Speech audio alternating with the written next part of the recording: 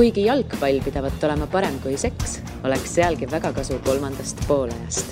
Kolmas poolaeg 26. mail 2016. Saates teemasid sama palju kui palle Leedu väravas pühapäeval Balti turniiri avamängus Leedu-Eesti ning võtame täna ette nii Premium-liiga, nii Eesti koondise, nii meistrite liiga kui ka muidugi Jose Mourinho. Head kuulamist! Kes särab sel aastal Euroopa jalkaliigades? Jälgi mängu! Pahv lisab põnevust. Kes võidab keda? Kas sina oskad ennustada seda? Spordiennustus portaalis Pahv. Pahv lööb pahviks. Tähelepanu, tegemist on hasartmängu reklaamiga. Hasartmäng pole sobiv viis rahaliste probleemide lahendamiseks. Tutvuge reeglitega ja käituge vastutustundlikult. 26. mai 2016 ning kolmas poolaeg eetris nagu neljapäeviti ikka kombeks. Täna stuudios Viljar Voog. No tere hommikust siis. Martin Smutov. Jõudu. Ja mina Ott Järvela ning alustame jalgpallimaailma viimaste päevade kõige kuumema teemaga. Kuigi meistrite liiga finaalini on jäänud natukene rohkem kui 48 tundi, selline siis see ei ole üldse praegu põhiline teema, vaid põhiline teema on Jose Mourinho Manchester Unitedisse. See, et Van Gaal sealt suusa sai, see oli natukene juba aimata, aga Mourinho on sinna teel. Omaette pull on muidugi see, mille pärast praegu tema ametisse nimitamine on praeguseks hetkeks viibinud, ehk et kuna tema brändiõigused, bränd Jose Mourinho kuulub Londoni Chelseale koos tema autogrammiga, siis kõik vahepealsed klubid, kus Mourinho on töötanud, ehk siis nii Milano Inter kui ka Madridi Real liisisid seda kaubamärki või neid kahte kaubamärki Londoni Chelsea käest ja nüüd on küsimus see, mida Man United teeb, kas nad ostavad selle välja või hakkavad ka liisima, see on see, kuhu me oleme tänapäeval jalgpallis jõudnud, aga selle üle arutada võib ka, aga alustaks sellega, et kas see Mourinho ametisse nimetamine on ikkagi siis hea käik? Viljar, mis sa arvad? Ma alustaks sellele küsimusele vastamisega võib-olla sellest, et oli väga naljakas vaadata seda, mis toimus peale Inglismaa karikafinaali, oli see, et ka kõik need inimesed, kes olid terve selle suve või isegi juba 1,5 aastat öelnud, et Van Gaal out, kõik olid nagu järsku nõus sellega, et see, mida Van Gaaliga tehti, et siis uudis nii-öelda BBC-s välja lekitati ja kõike muud. BBC-s terve Inglismaa mullises, Twitter plahvatas koos lõpuvilega põhimõtteliselt. Et see oli nagu erakordselt inetu, aga mis seal salata, et Manchester United on selline klubi, kes on loodud võitma tiitleid ja see, et sa lõpetad hooai ühe tiitliga, siis liiga karikaga olles samal ajal kindlalt välja jäänud ja oma eksimuste tõttu välja jäänud meistriliiga kohast, siis Van Gaali minek oli selge. Mis seal juttu teha, et kuhu Van Gaal läheb, selle lühidalt kokku võtta, et kui iganes Van Gaal läheb, tema kaubamärki ei pea mitte kuskilt nagu keegi üle ostma, otsima, et juba see, et sul on treener, kellel on oma kaubamärk kuhugi registreeritud ja selle üle tuleb nagu vaielda ja sellega tuleb nagu jaurata. Van Gaali kaubamärk on see, et ta kõige parema mehe üldse ja jutul on põhimõtteliselt lõpust. Van Gaali kaubamärk on see, et ta vahetab varuvärava või sisse penaltite jaoks. See on tema kaubamärk. Aga Mourinho kohta nii palju, et arvestades seda, et Manchester United, kas ta on nüüd jätkuvalt maailma suurim jalgpallibränd või on see Müncheni Bayern, mis seal on? Kuule, Bayern võib jalga puhata Unitediga võrreldes seal Realil ja Barcelona, Real, Barça, United on 3 kõige suuremad, siis tuleb tühja maad. Et Mourinho on ju treenerite puolest kõige suuremad, seal pole küsimust. Ma olen nõus sellega, et Man Unitedil lihtsalt seoses 3 edutu hooajaga ei olnud enam võimalik mõelda pikas perspektiivis, mis tegelikult sellele klubil on omal olnud, neil on vaja natuke nüüd lühikest perspektiivi, neil on vaja kohest edu, sellepärast et muidu, kuna nad on börsiettevõtte, muidu nende, väärtus hakkaks liialt langema. Aga selle Van Gaali vallandamise kohta ma tahan, Martin, sinu käest küsida, et sina, kes sa Ameerika sporditegemistega meist 3 kahtlemata kõige paremini kursis oled, Man United juhitakse juba mõnda aega nagu tüüpilist Ameerika spordiklubi, sellepärast, et omanikud on ameeriklased, need äriloogika, kõik, mis seal toimub. Kas säärane, treenerile näkku sülitamine on Ameerikas okei? Või mis, kui oleks NBA-s, NFL-is midagi sellist tehtud, oleks see sealt ka mingi sellise halva tagasiside? Pigem tõenäoliselt võib-olla mitte, et mulle tegelikult, see Manchester United ja Ameerika näide võib-olla kõige parem ei ole, et mulle kõige rohkem tegelikult meeldib Arsenali ja Ameerika näide, et Ameerika siuke profiliigade ülesehitus minu arvates on tehtud selle peale, et klubi ei ole kunagi suunatud põhimõtteliselt olema number 1. Klubi on suunatud selle peale, et ta oleks number 1 konkurentsis, et selles on väga suur nagu põhimõtteline erinevus, et sellest, mis sina nüüd räägid, et kui Van Gaal vallandatakse, nüüd võetakse Mourinho ja nüüd tuleb teha tõenäoliselt nagu investeeringuid, aga ideega, et me peame jälle hakkama võitma, aga just nagu võitma, siis Arsenali tegelikult juhitakse ju sellega, et me oleme kogu aeg top 4 ja meil on kogu aeg selline õhkõrn võimalus või nagu lootus, et sellel aastal tuleb ja see nagu toodab seda, et publik tuleb tagasi, raha tuleb tagasi ja neil ei ole mitte kunagi sükest tühja staadionit, et see on nagu siuke Ameerika loogika. Arsenal sai ju ka esimest korda klubi ajaloos oli see, et Premier League'ilt sai üle 100 miljoni. Aga see on ka, see kusjuures omakorda toodab jällegi seda olukorda, millest sai siin samas saates ka vist kas veebruaris või märtsis räägitud, kui üks Inglismaa jalgpalliajakirjanik oli vist Martin Samuel, kes sellest väga täpselt kirjutas, et Inglismaa klubidel tegelikult ei ole ühelgi klubil praegu eesmärki võita meistrite liiga. Kui Bayern, Barcelona ja Real alustavad igat hooaega eesmärgiga võita meistrite liiga ja tegelikult on see eesmärgis ka Juventusele ja PSG-le, sest neil kodumaal midagi targemat teha ei ole, siis ühelgi Inglismaal klubil seda eesmärki ei ole. Nende eesmärgiks on tulla esinelikusse ja pääseda meistrite liigasse. Tegelikult. See on nagu äriloogika, ma ütlengi, et seetõttu ütleme, kui sa jääd sellest konkurentsist välja, siis sealt sa loomulikult saad nagu kinga, seal ei ole nagu küsimustki, see juhtuks nagu, juhtub Ameerikas täpselt samamoodi, on ta siis korvpall, Ameerika jalgpall, rohkem ma väga ei jälgi, aga ma eeldan, et hoki ja pesapall tegelikult täpselt samamoodi. Ja esimesena alati on süüdi peatreener, teisena on süüdi järgmine peatreener ja siis kolmandana on tõenäoliselt hakatakse vaatama nagu manageri poole, kes neid peatreenereid nagu palkab. Aga omanik, kes palkab manageri? Omanik enda poole ei vaata kunagi, mis sellesse peeglisse vaadata nagu, et aga ütleme see, et taas mingi 2-3 peatreener käiakse läbi ja siis hakatakse nii-öelda GM-i vaatama, et äkki tuleks seal muudatust teha. Nojah, ja kuna David Moyes oli siiski Fergusoni nimetatud peatreener, mitte Woodwardi nimetatud peatreener, siis ütleme Woodwardil esimene elu läks, aga tal üks on kindlasti veel. Ja üks on kindlasti veel, vähemalt, et alati on lihtne ju sülised allapoole. Okei. Mourinho puhul ei saa ka öelda, et seal mingi edu või põrumine oleks süüdi siis manageris või kelleski teises, et see on Mourinhos DNA-sse sisse kirjutatud, et kas tõstab meeskonna kuhugi tähtedesse või siis ta kõrveb täielikult läbi. Koos Mourinhoga on tulemas kõik allikad, märgid viitavad. Zlatan Ibrahimovic Manchester Unitedisse, minu jaoks tundub see täiesti geniaalse värbamisena. Seal ei ole võimalik kaotada sellega mitte midagi. Muidugi. Brändi, ma ei näe seal ühtegi nagu nõrka kohta ausalt öelda, sa saad kogenud mängija, sa saad võitja, sa saad sellise, lisaks sellele saad ülitugeva brändi, et see tema palgaraha, mis talle siin paari aasta jooksul maksta, ilmselt teenib paari nädalaga tasa selle särgimüügiga, ehk et on nagu igatpidi mõistlik, pluss tegelikult Unitedil on ühte ründajat vaja ka. Neil on Martial, neil on Rooney, neil on Rashford, ja Rooney ei ole enam väga ründaja, ta võib seal alati mängida, aga ei pruugi. Jah, Martial ka pigem on nii-öelda see ääreründaja rollis, et see mees, kes seisab kuskil tipus, neid on praegu ainult Rashford ja 18 või ta ei ole 18 või vanad on 18 mänguga 6. Rashford on 18 ja Martial on 20. Ehk et selle ainukene mure, mis mul on muidugi see, et mulle meeldib noormängijaid vaadata, et kui Martial ja Rashford nüüd pingile juhtuvad jääma, aga see on uue hooaja mure ja probleem, et sinna ma arvan on veel aega. Ibrahimovic on küll 34, aga paari aastase lepingu ikka kannatab. Ma just ka guugeldasin nagu vanust, et see on see mängija, kes tundub olevat vähemalt 20 aastat juba platsil olnud, et koos Kim Källström ja kellega ta seal esimestes championship managerides oli, et kes kui ise hakkas ikka 12 aastalt umbes midagi siukest mängima nagu arvutimänguna, et siis tundub, et ta on igavesti, et võiks olla juba 40 lähenema, aga 34 see võib siin paar aastat kannatada küll niimoodi, et päris kokku ei kuku. Teeb nüüd oma viimase koondise turniiri ära, riputab need saapad varne ja siis ongi, et ega ta muud ei olegi püüda kui Manchesteriga, kindlasti Inglismaa meistritiitlid, mis on tal puudu. Nii palju sellest, mis toimub Inglismaal, lihtsalt veel märgin ära, et järgmise hooaja Inglismaa kõrgliiga treenerite koosseis on täiesti hunnitu. Meil on seal Jose Mourinho, meil on Pep Guardiola, meil on Antonio Conte, meil on Arsène Wenger, meil on Claudio Ranieri, pluss meil on Ronald Koeman, Mauricio Pochettino, 2 sellist noort, väga, väga head tööd teinud treenerid sel hooajal. Meil on Slaven Bilic, kes on väga kütkestav persoon ja siis veel mingit sellist muud mudru sinna veel juurde. Esiliigas on Benitez. Ja esiliigas on Rafael Benitez.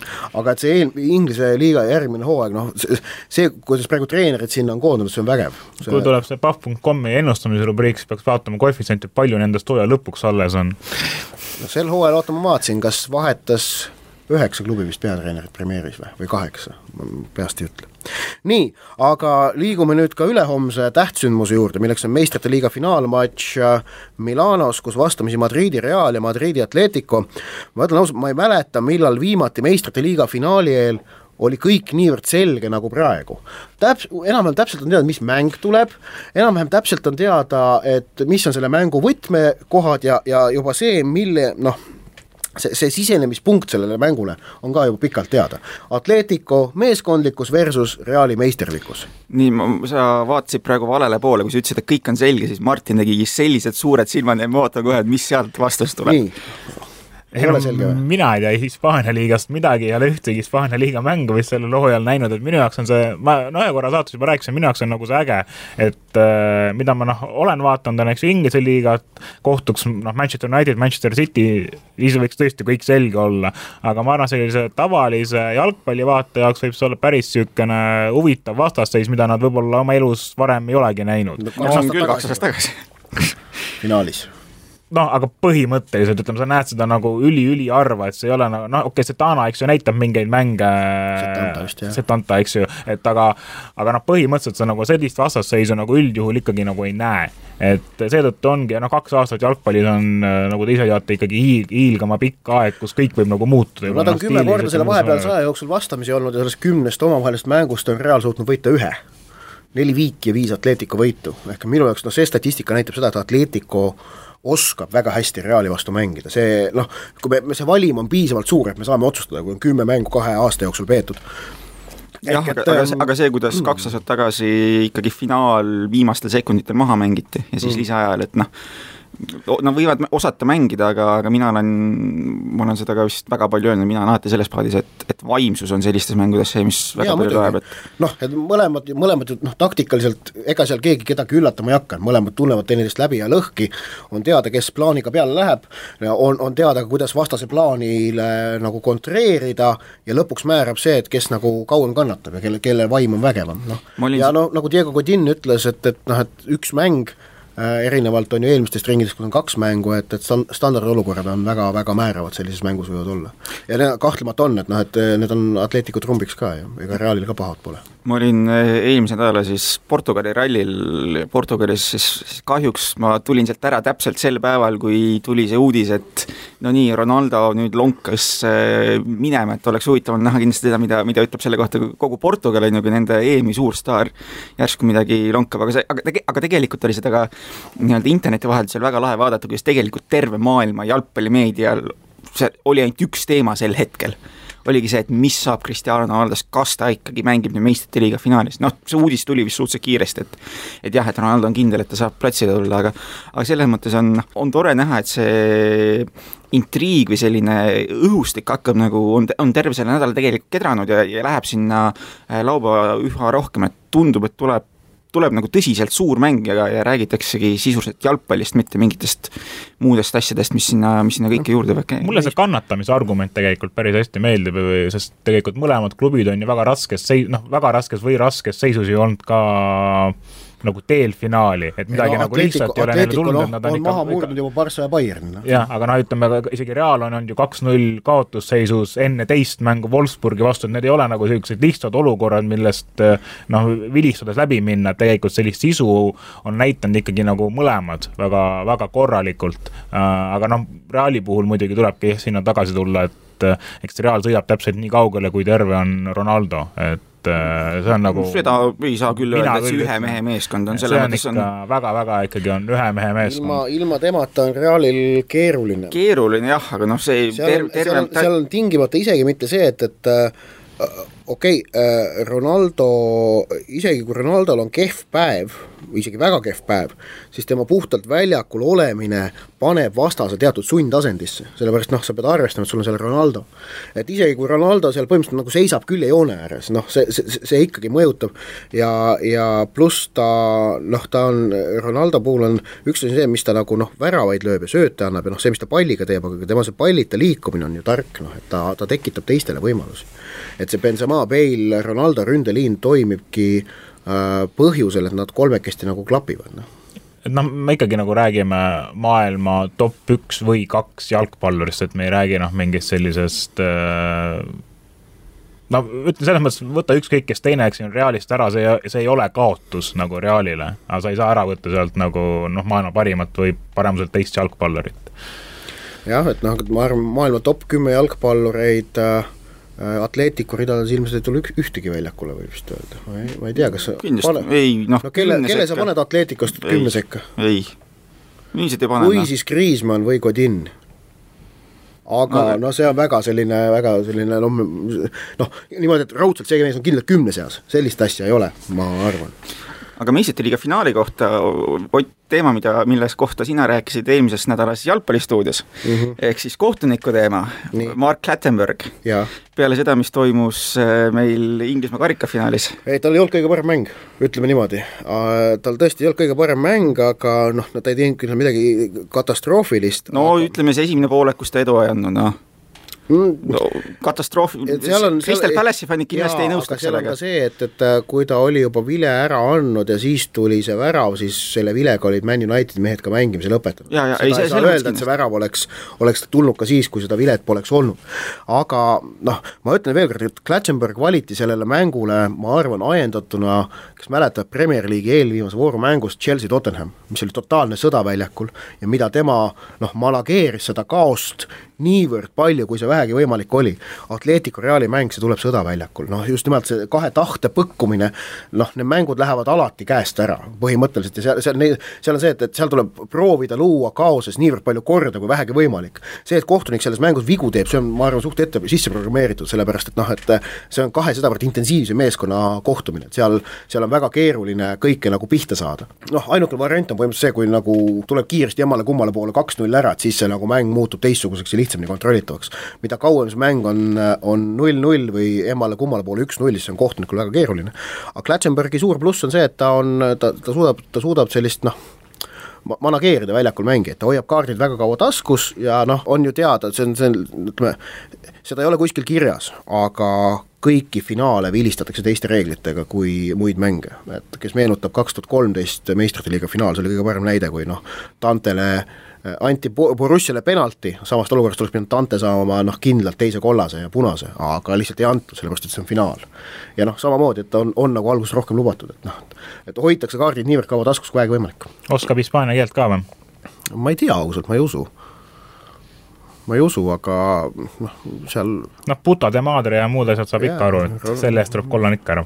Mis te arvate, kas me piirdume 90 minutiga laupäeval? Täiesti 50-50, nagu see mäng ise on 50-50, seal on kõik võimalused on samamoodi, et seal ei ole tegelikult midagi väga nagu ennustada minu meelest. Ma vaatasin, et Kihlveo kontorites, et on Atletico on võidu koefitsiendid oli vist umbes 1,75 Real ja Atletico 2,2, vahet ei ole, kas lisaaja penaltitega või normaale, aga et ma selles valguses julgen soovitada Atleticole panustamist, sellepärast, et 2,2 nende koefitsient, nende tõenäosus on kindlasti 50%, et selles mõttes on nagu see mõistlik, tõsi, see tulu on see suht väike, see on talde value. See on siuke rõõmupanus, vaatan ja on põnev vaadata lihtsalt. Aga selles mõttes, et kõigi eelduste kohaselt on ka seda mängu niisama põnev vaadata, et see on nagu kõige suurem väärtus, mis saab meistrite liiga finaalil üldse olla. Tuleb siit lambist meelde näiteks see Manu ja Barcelona mäng, mida sa kuskil Hiiupis vaatamis käida, mis ka oli kuskil mingi hetk oli seis veel 1-1 või kuidagi United kobistas. 2011 finaal. Just, aga seda mängu ei ole nagu mitte mingist otsast põnev vaadata, sellepärast, et üks meeskond oli lihtsalt nii palju üle, et Nii, aga kõik siis laupäeval telekate ette, jälgiga meid Õhtulehes, me seal õhtu jooksul toodame ka erinevaid põnevaid teemasid selle meistrite liiga finaali kohta ja pühapäeval samamoodi. Aga tuleks natukene nüüd ka koduse jalgpalli juurde ja võtame esmalt ette Premium liiga, mis läks nüüd teisipäeval sellisele 3-nädalasele pausile, sellepärast et vahepeal on koondise mängud nii meeste kui ka U21 meeskonnal. Ning Premium liiga pausile minek olukord on siis selline, et Levadia läks väga muljetavaldava võiduga ikka Nõmme Kalju üle sinna pausile ja ma ise seda mängu käisin teisipäeval Hiiul vaatamas ja pean nentima, et see Levadia 1-0 võit oli nagu täiega õigustatud, et Nõmme Kalju ilma Ats Purjeta, kes on vigastatud, on rünnakul ikka väga närb. Ja see on eurosarja mängudel, mis Kaljud tegelikult mitte väga pika aja pärast, juba 6 aja pärast ees ootavad, on ohumärk, ehk et purje tervenemine selleks ajaks ei ole kindel ja Kaljul ja Levadial mõlemal on Euroopa Liiga esimeses eelringis sel aastal asetatud meeskonna eelis, ehk et idee poolest peaks olema päris hea variant järgmisse ringi jõuda, tõsi, seal alati võib sattuda, tuleb mingi Sloveenia pronks vastu, mis on keeruline paratamatult, kui loosiga ei vea, aga võib tulla ka mingi San Marino või Malta. Aga Flora sai siis napi 2-1 võidu Transi üle, venitas välja ja kaotab nüüd 9 punktiga Levadiale, kui mängitud on 16 vooru. Martin, kas see 9 punkti sinu meelest on Flora jaoks tagasi mängitav? Ma ei mäleta, mis voor see oli, kui me siin vaatasime neid ennustusi, et kes võidab hooaja lõpuks nagu tiitli ja siis me tegime kulanavist naljad, kui äkki oligi mängu peas Levadia, Flora mäng oli tulemas, et selle mängu võiks veel Levadia võita ja siis tasuks panustada Florale, et minu arust on tabeli tipp on ägedalt pingeline ja ma olen nagu võrdlemisi veendunud, et Flora sekkub samamoodi sinna heitlusesse üht või teist pidi, et nad hakkavad seda vahet järjest nagu ikkagi vähendama, et ma ei usu, et nad jäävad sellest seltskonnast välja, et nad praegu on, eks ju, isegi Nõmmest on 6 punkti kaugusel, aga see ei ole nagu mingi meeletu vahe veel ülejäänud hooaja peale. No seal on võtmeks on omavahelised mängud. Nõmme on siis, ma ütlen ka 3. kohal, et vahel on veel ka Infonet, kes on 8 punkti kaugusel ja eks ju Levadia siis 9. Et neil omavahelised mängud on võtmeks, et kui nad suudavad kõige 3 vastu järgmise omavahelise mängu võita, siis on nad tagasi tegelikult, sellepärast et et need 3 omavahel siis veel kaotaksid ka punkte omavahel mängides tegelikult, on ju. Ja ikka, et mingi selline ikkagi imeline usk sellesse Florasse on, et see võib olla selline samasugune rumal usk, nagu oli Inglise liigas, eks ju, Manchester Unitedi fännidel ja Chelsea fännidel, et ei, me hakkame nüüd kohe hakkame seda tagasi tegema ja kohe tuleme üles ja läks ikka, eks ju, aga Flora on ajaloos näidanud, et ja ka eelmine aasta nad ei alustanud üldse mingi hästi, seal vahe oli samamoodi suur, Nõmmel oli imeline algus, eks ju tuli ära kukkumine, et ei näe põhjust, miks mitte arvata, et nad praegu peaksid hakkama paranema oma mänguga. Jah, sest kaotuste arv on kui kaotuste arvu vaadata, siis see on ju Levadial 1, Infonet, Kalju, Flora kõik 2, ehk et see nagu näitab, et midagi kapitaalselt valesti ei ole, et Flora häda on see viikide suurem arv kui teistel, et see on see, kus nemad on nagu punkte ära andnud. Ma pole siin viimase kuu jooksul muidugi Flora mänge nägema juhtunud, aga kas nende mäng on ka reaalselt nagu paremaks näinud peale seda, kui me oleme tagasi muru peale tund? Sõltub murust, on ju. Need võidud tunduvad tulevat ikka, sellise läbi kõva pingutamisena. Jaa, aga suur selline muutus oli see, et seesama mäng Transiga, et Sagari Tugiainen toodi väljakul juba 60. minutil, mitte millalgi viimase 10 minuti jooksul ja mängitigi Tugiainen Prosa ründepaariga. Ehk et paistab, et seal on ka treener mingil Norbert Hurt on natukene selliseks sirgjoonelisemalt otsustanud, et aeg-ajalt tuleb võtta sirgjoonelisemat lahendust, on ju, mis on, mida mina diletandina olen pikka aega rääkinud, et seda sirgjoonelisust on Flora mängu natuke rohkem vaja, et haalsust sirgjoonelisust, see on see, mis neil puudub. Tammeka spetsialist Martin. Tammeka läheb praegu pausile 5. kohal, 19 punkti nagu Paidel, 1 mäng vähem peetud, aga kas nagu on Tammekaga selle kõigega rahul, arvestades, et see start oli veel parem, viimasel ajal punkti nii palju tulnud ei ole. Võiks ka sellise teistsuguse vaate võtta, et 9 punkti kaugusel Florast, aga 2 mängu vähem peetud, et sisuliselt nagu 3 punkti kaugusel. Ja. Aga eks ju naljad kõrvale jätta, siis minu arust on kõik väga hästi läinud, ühtegi halba sõna ei saa öelda, et Flora vastu kannatati ära, olid ka endal veel võimalused seda mängu enda poole kallutada, aga mängu lõpus on muidugi näha, kui üks meeskond, eks ju, langeb murule ja teised kallistavad, eks ju, et kumb on nagu rohkem rahul ja kumb mitte, et Floramad siis langesid murule heaks üks täpsustuseks. Et teine mäng, mis nüüd oli Infonetiga, kahjuks Tartus ise ei jõudnud sõita, aga vaatasin arvuti vahendusel, et mängisid samamoodi täitsa sisukalt, lihtsalt Infonet suutis ära suruda. Ja seal Tammekal enam vastukäiku ei jagunud, pandi ka 2 täiesti mingit selles mõttes lapsmängijad ka väljakule heas mõttes, et see on, mulle väga meeldib, et neil antakse võimalust ja Tammeka peabki proovima esile tõstma neid mängijaid nagu rohkem. Toda mängu natuke vaatasin, et Dmitri Kruglov seal terroriseeris tervet Tammekat. Jaa, absoluutselt. Et et noh, läks, Infonet on tugev, noh, Infonet on esikolmikus, eks ju, et aga jällegi, noh, et 1-2 ei ole mingi selline 6-0, eks ju, see ei ole mingi siuke häving, et Tammeka püsib nendes mängudes sees ja suudab tegelikult hakkama saada ja midagi enamat praegu nagu nõuda tõenäoliselt ei ole nagu mõtetki. Et võib-olla midagi enamat võib hakata nõudma, kui nüüd see uus staadion on valmis, uued harjutusväljakud on valmis, soojendus on, eks ju, harjutusväljaku all saab talvel ka normaalselt mingi trenni teha ja siis veel nõuda, et nüüd tuleb järgmine nagu samm, et üks samm on tehtud, järgmised sammud tulevad alles nagu pärast treeningtingimusi, ma arvan. Tammeka jaoks on väga tähtis kindlasti ka nüüd suvel koosseisu säilitamine, mis ei saa olema tingimata lihtne ülesanne, sellepärast nagu me kuulsime Tiiriku karjäär. Tiirik mängib hooaja lõpuni, tema lõpetab siis, aga ma räägin praegu eesolul suvel, et siin mitmeid noori võidaks tahta Tallinnasse ära tõmmata.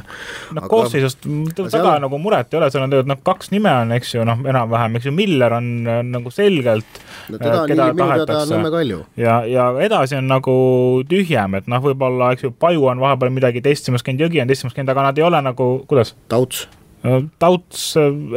pigem ütleks nagu ei, et kõik need 3 tundub nagu on praegu ikkagi nagu sellisel astmel, et neil see, et nad saavad iga kord nagu 90 minti või siis kui nad on terved, saavad 90 minti, on neile absoluutselt nagu kasulikum kui see, et ma olen Nõmme Kaljus järjekordne mitte, eks ju, kodukootud mängija ja pääsen väljakule siis, kui mingid välismaalased on kuskil puhkusreisil või vigastatud, eks ju, selles mõttes see on nagu mõtet üleminek. Võimalik, ma nüüd vihastan natukene Nõmme Kalju inimesi välja, aga minu nõuanne Martin Milleril on, et kui Nõmme Kalju sind kutsub ära jumala eest sinna mine praegu. Vaata, mis on praegu juhtunud Trevor Elhiga, kes lihtsalt istub pingil täiesti nagu ilma põhjust, et talle ei anta isegi võimalus, kuigi Damiano Quintieri ei suuda väljakul mitte midagi teha, Levadia vastu täielik 0 seal vasakul äärel. 0 duelli võitis terve mängu jooksul. 0 arvestatavat duelli, millel mingi tähendus oli. Elhi ei saa peale. Lihtsalt ei saa peale.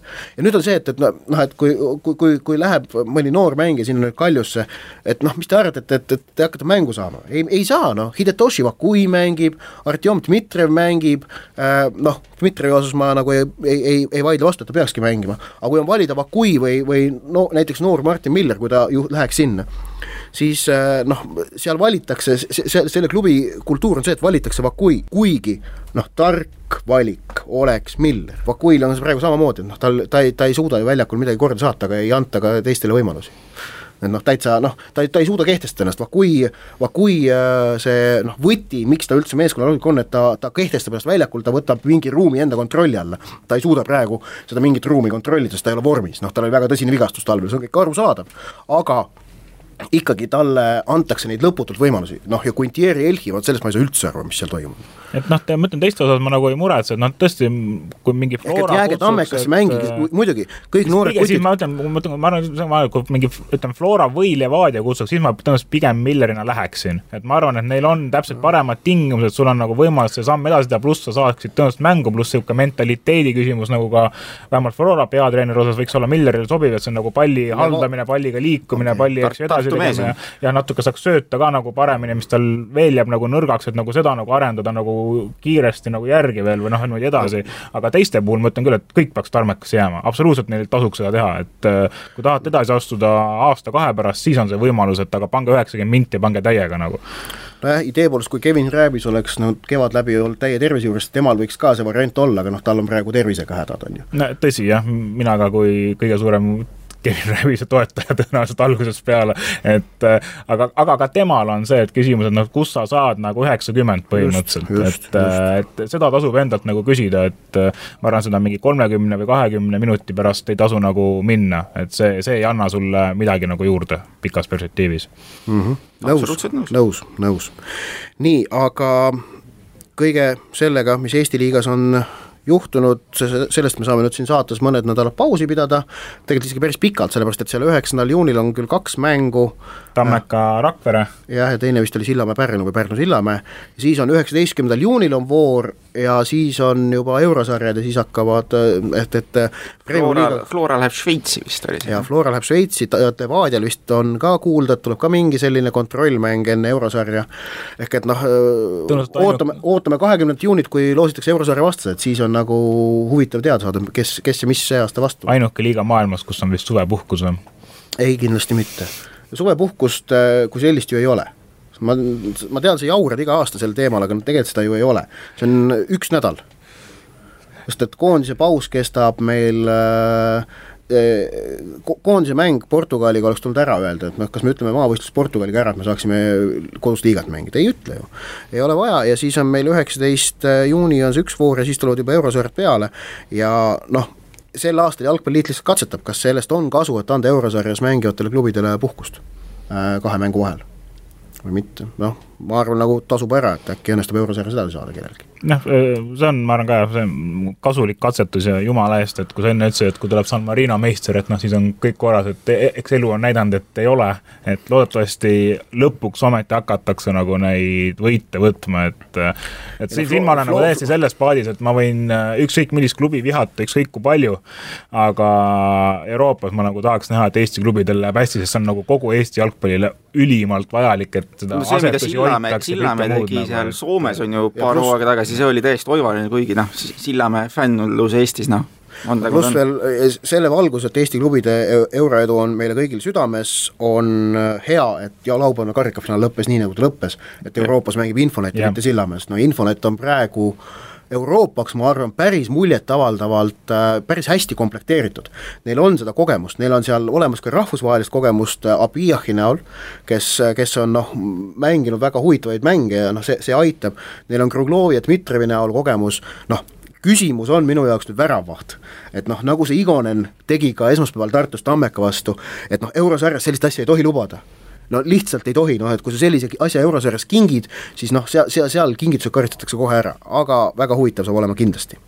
Aga nüüd veel ka Eesti koondisest rääkida, ehk et meid ootab ees ju pühapäeval Balti turniiri esimene mäng Klaipedas, vastaseks on Leedu, mina olen Klaipedas 1 korra käinud, see oli aastal 2008, meil oli klassivendadega selline mõnus suvine meeste ekskursioon sõbralikesse meeste ekskursioon sõbralikesse naabervabariikidesse ning sihtmärgiks oli küll Palanga, mis oli siis on see suvituslinn, kus on seal Klaipeda kõrval, me seal vaatasin, mäletan, me olime jalgpalli EM-i ajal seal ja ma vaatasin Palangas veerandfinaali Holland-Venemaa, mille Venemaa lisaajal võitis ja see oli kõik terve Palanga, seal ongi seal üks suur tänav põhimõtteliselt, see ongi nagu Palanga nagu see turistitsoon, see oli kõik nagu muidugi Vene turiste täis ja väga huvitav oli vaadata, tõsi nagu näha oli, kuidas venelased jalgpallile ka selles, väga huvitav oli vaadata seda kõike jälgida ja siis järgmine päev me läksime Klaipedasse, vaatame mida Klaipedas kujutab, seal oli lõbustuspark, see oli vana hea aja lõbustuspark, kus sai sõita nende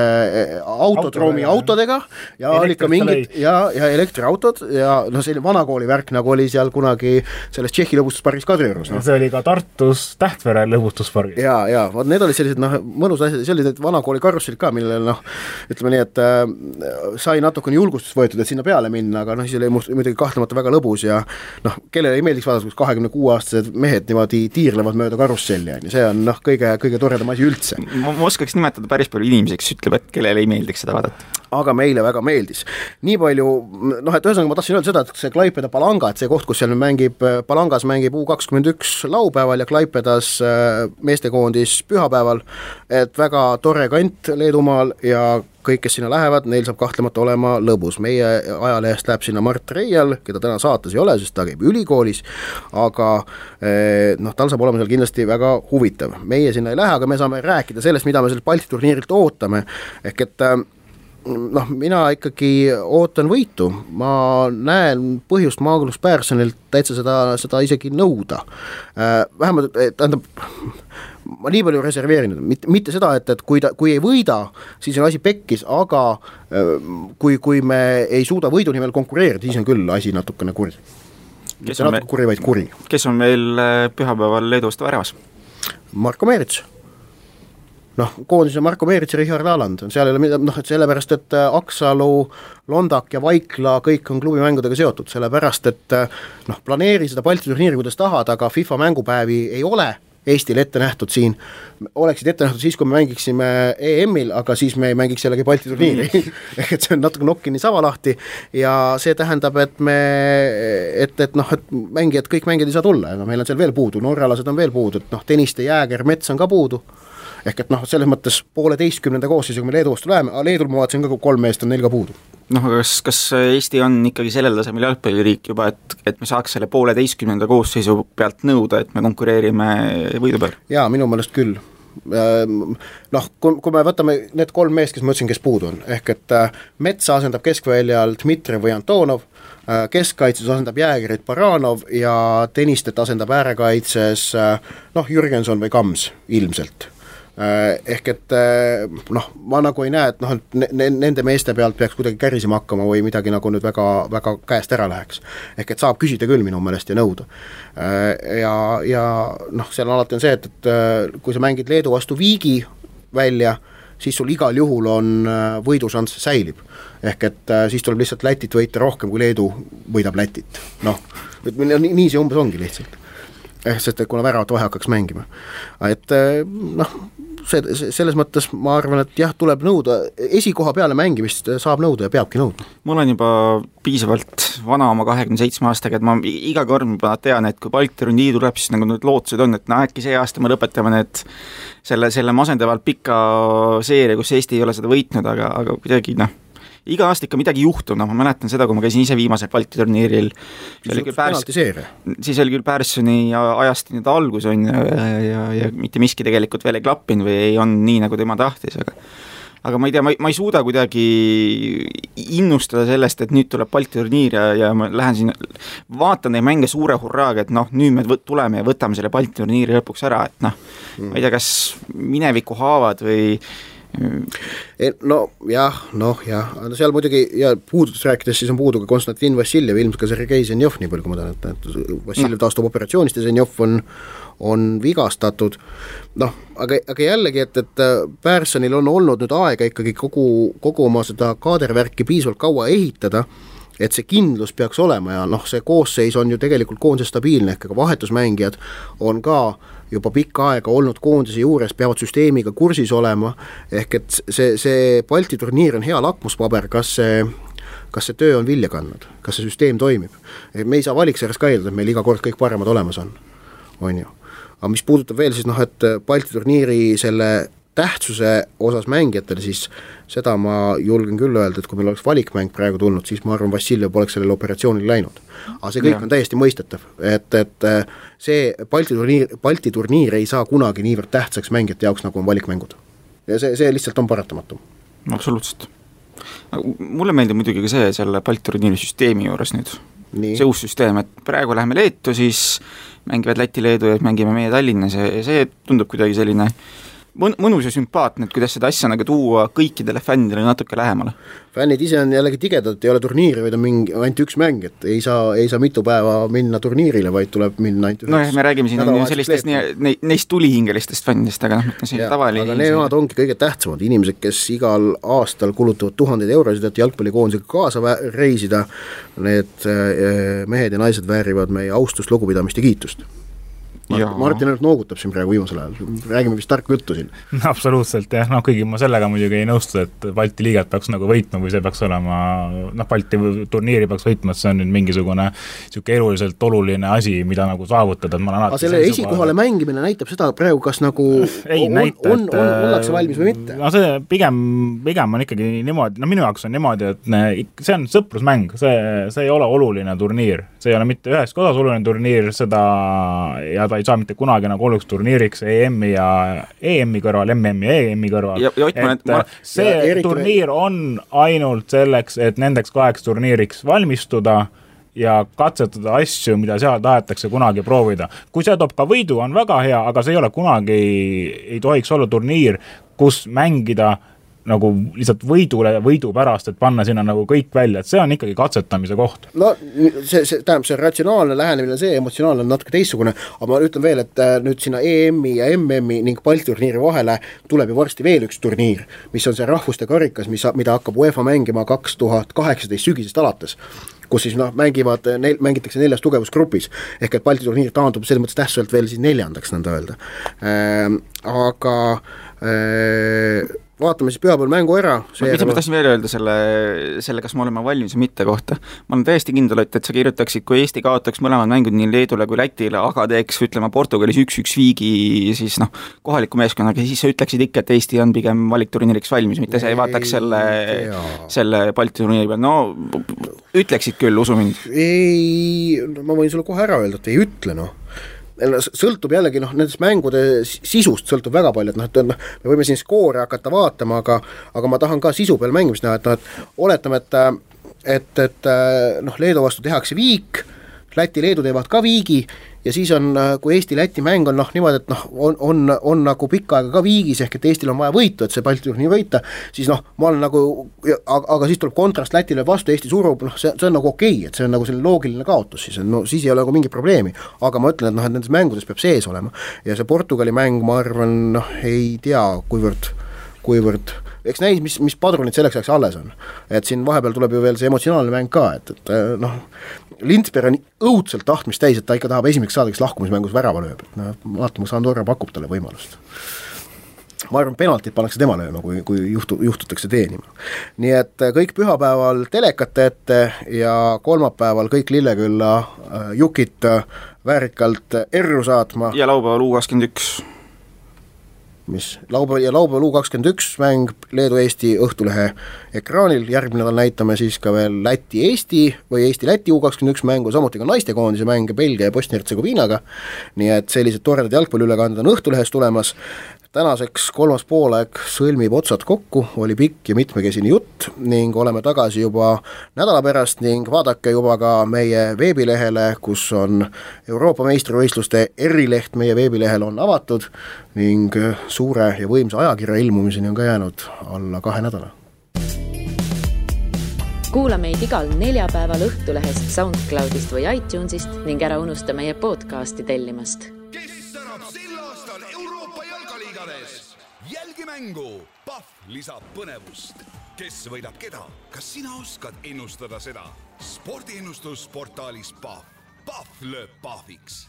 Tähelepanu, tegemist on hasartmängu reklaamiga. Hasartmäng pole sobiv viis rahaliste probleemide lahendamiseks. Tutvuge reeglitega ja käituge vastutustundlikult.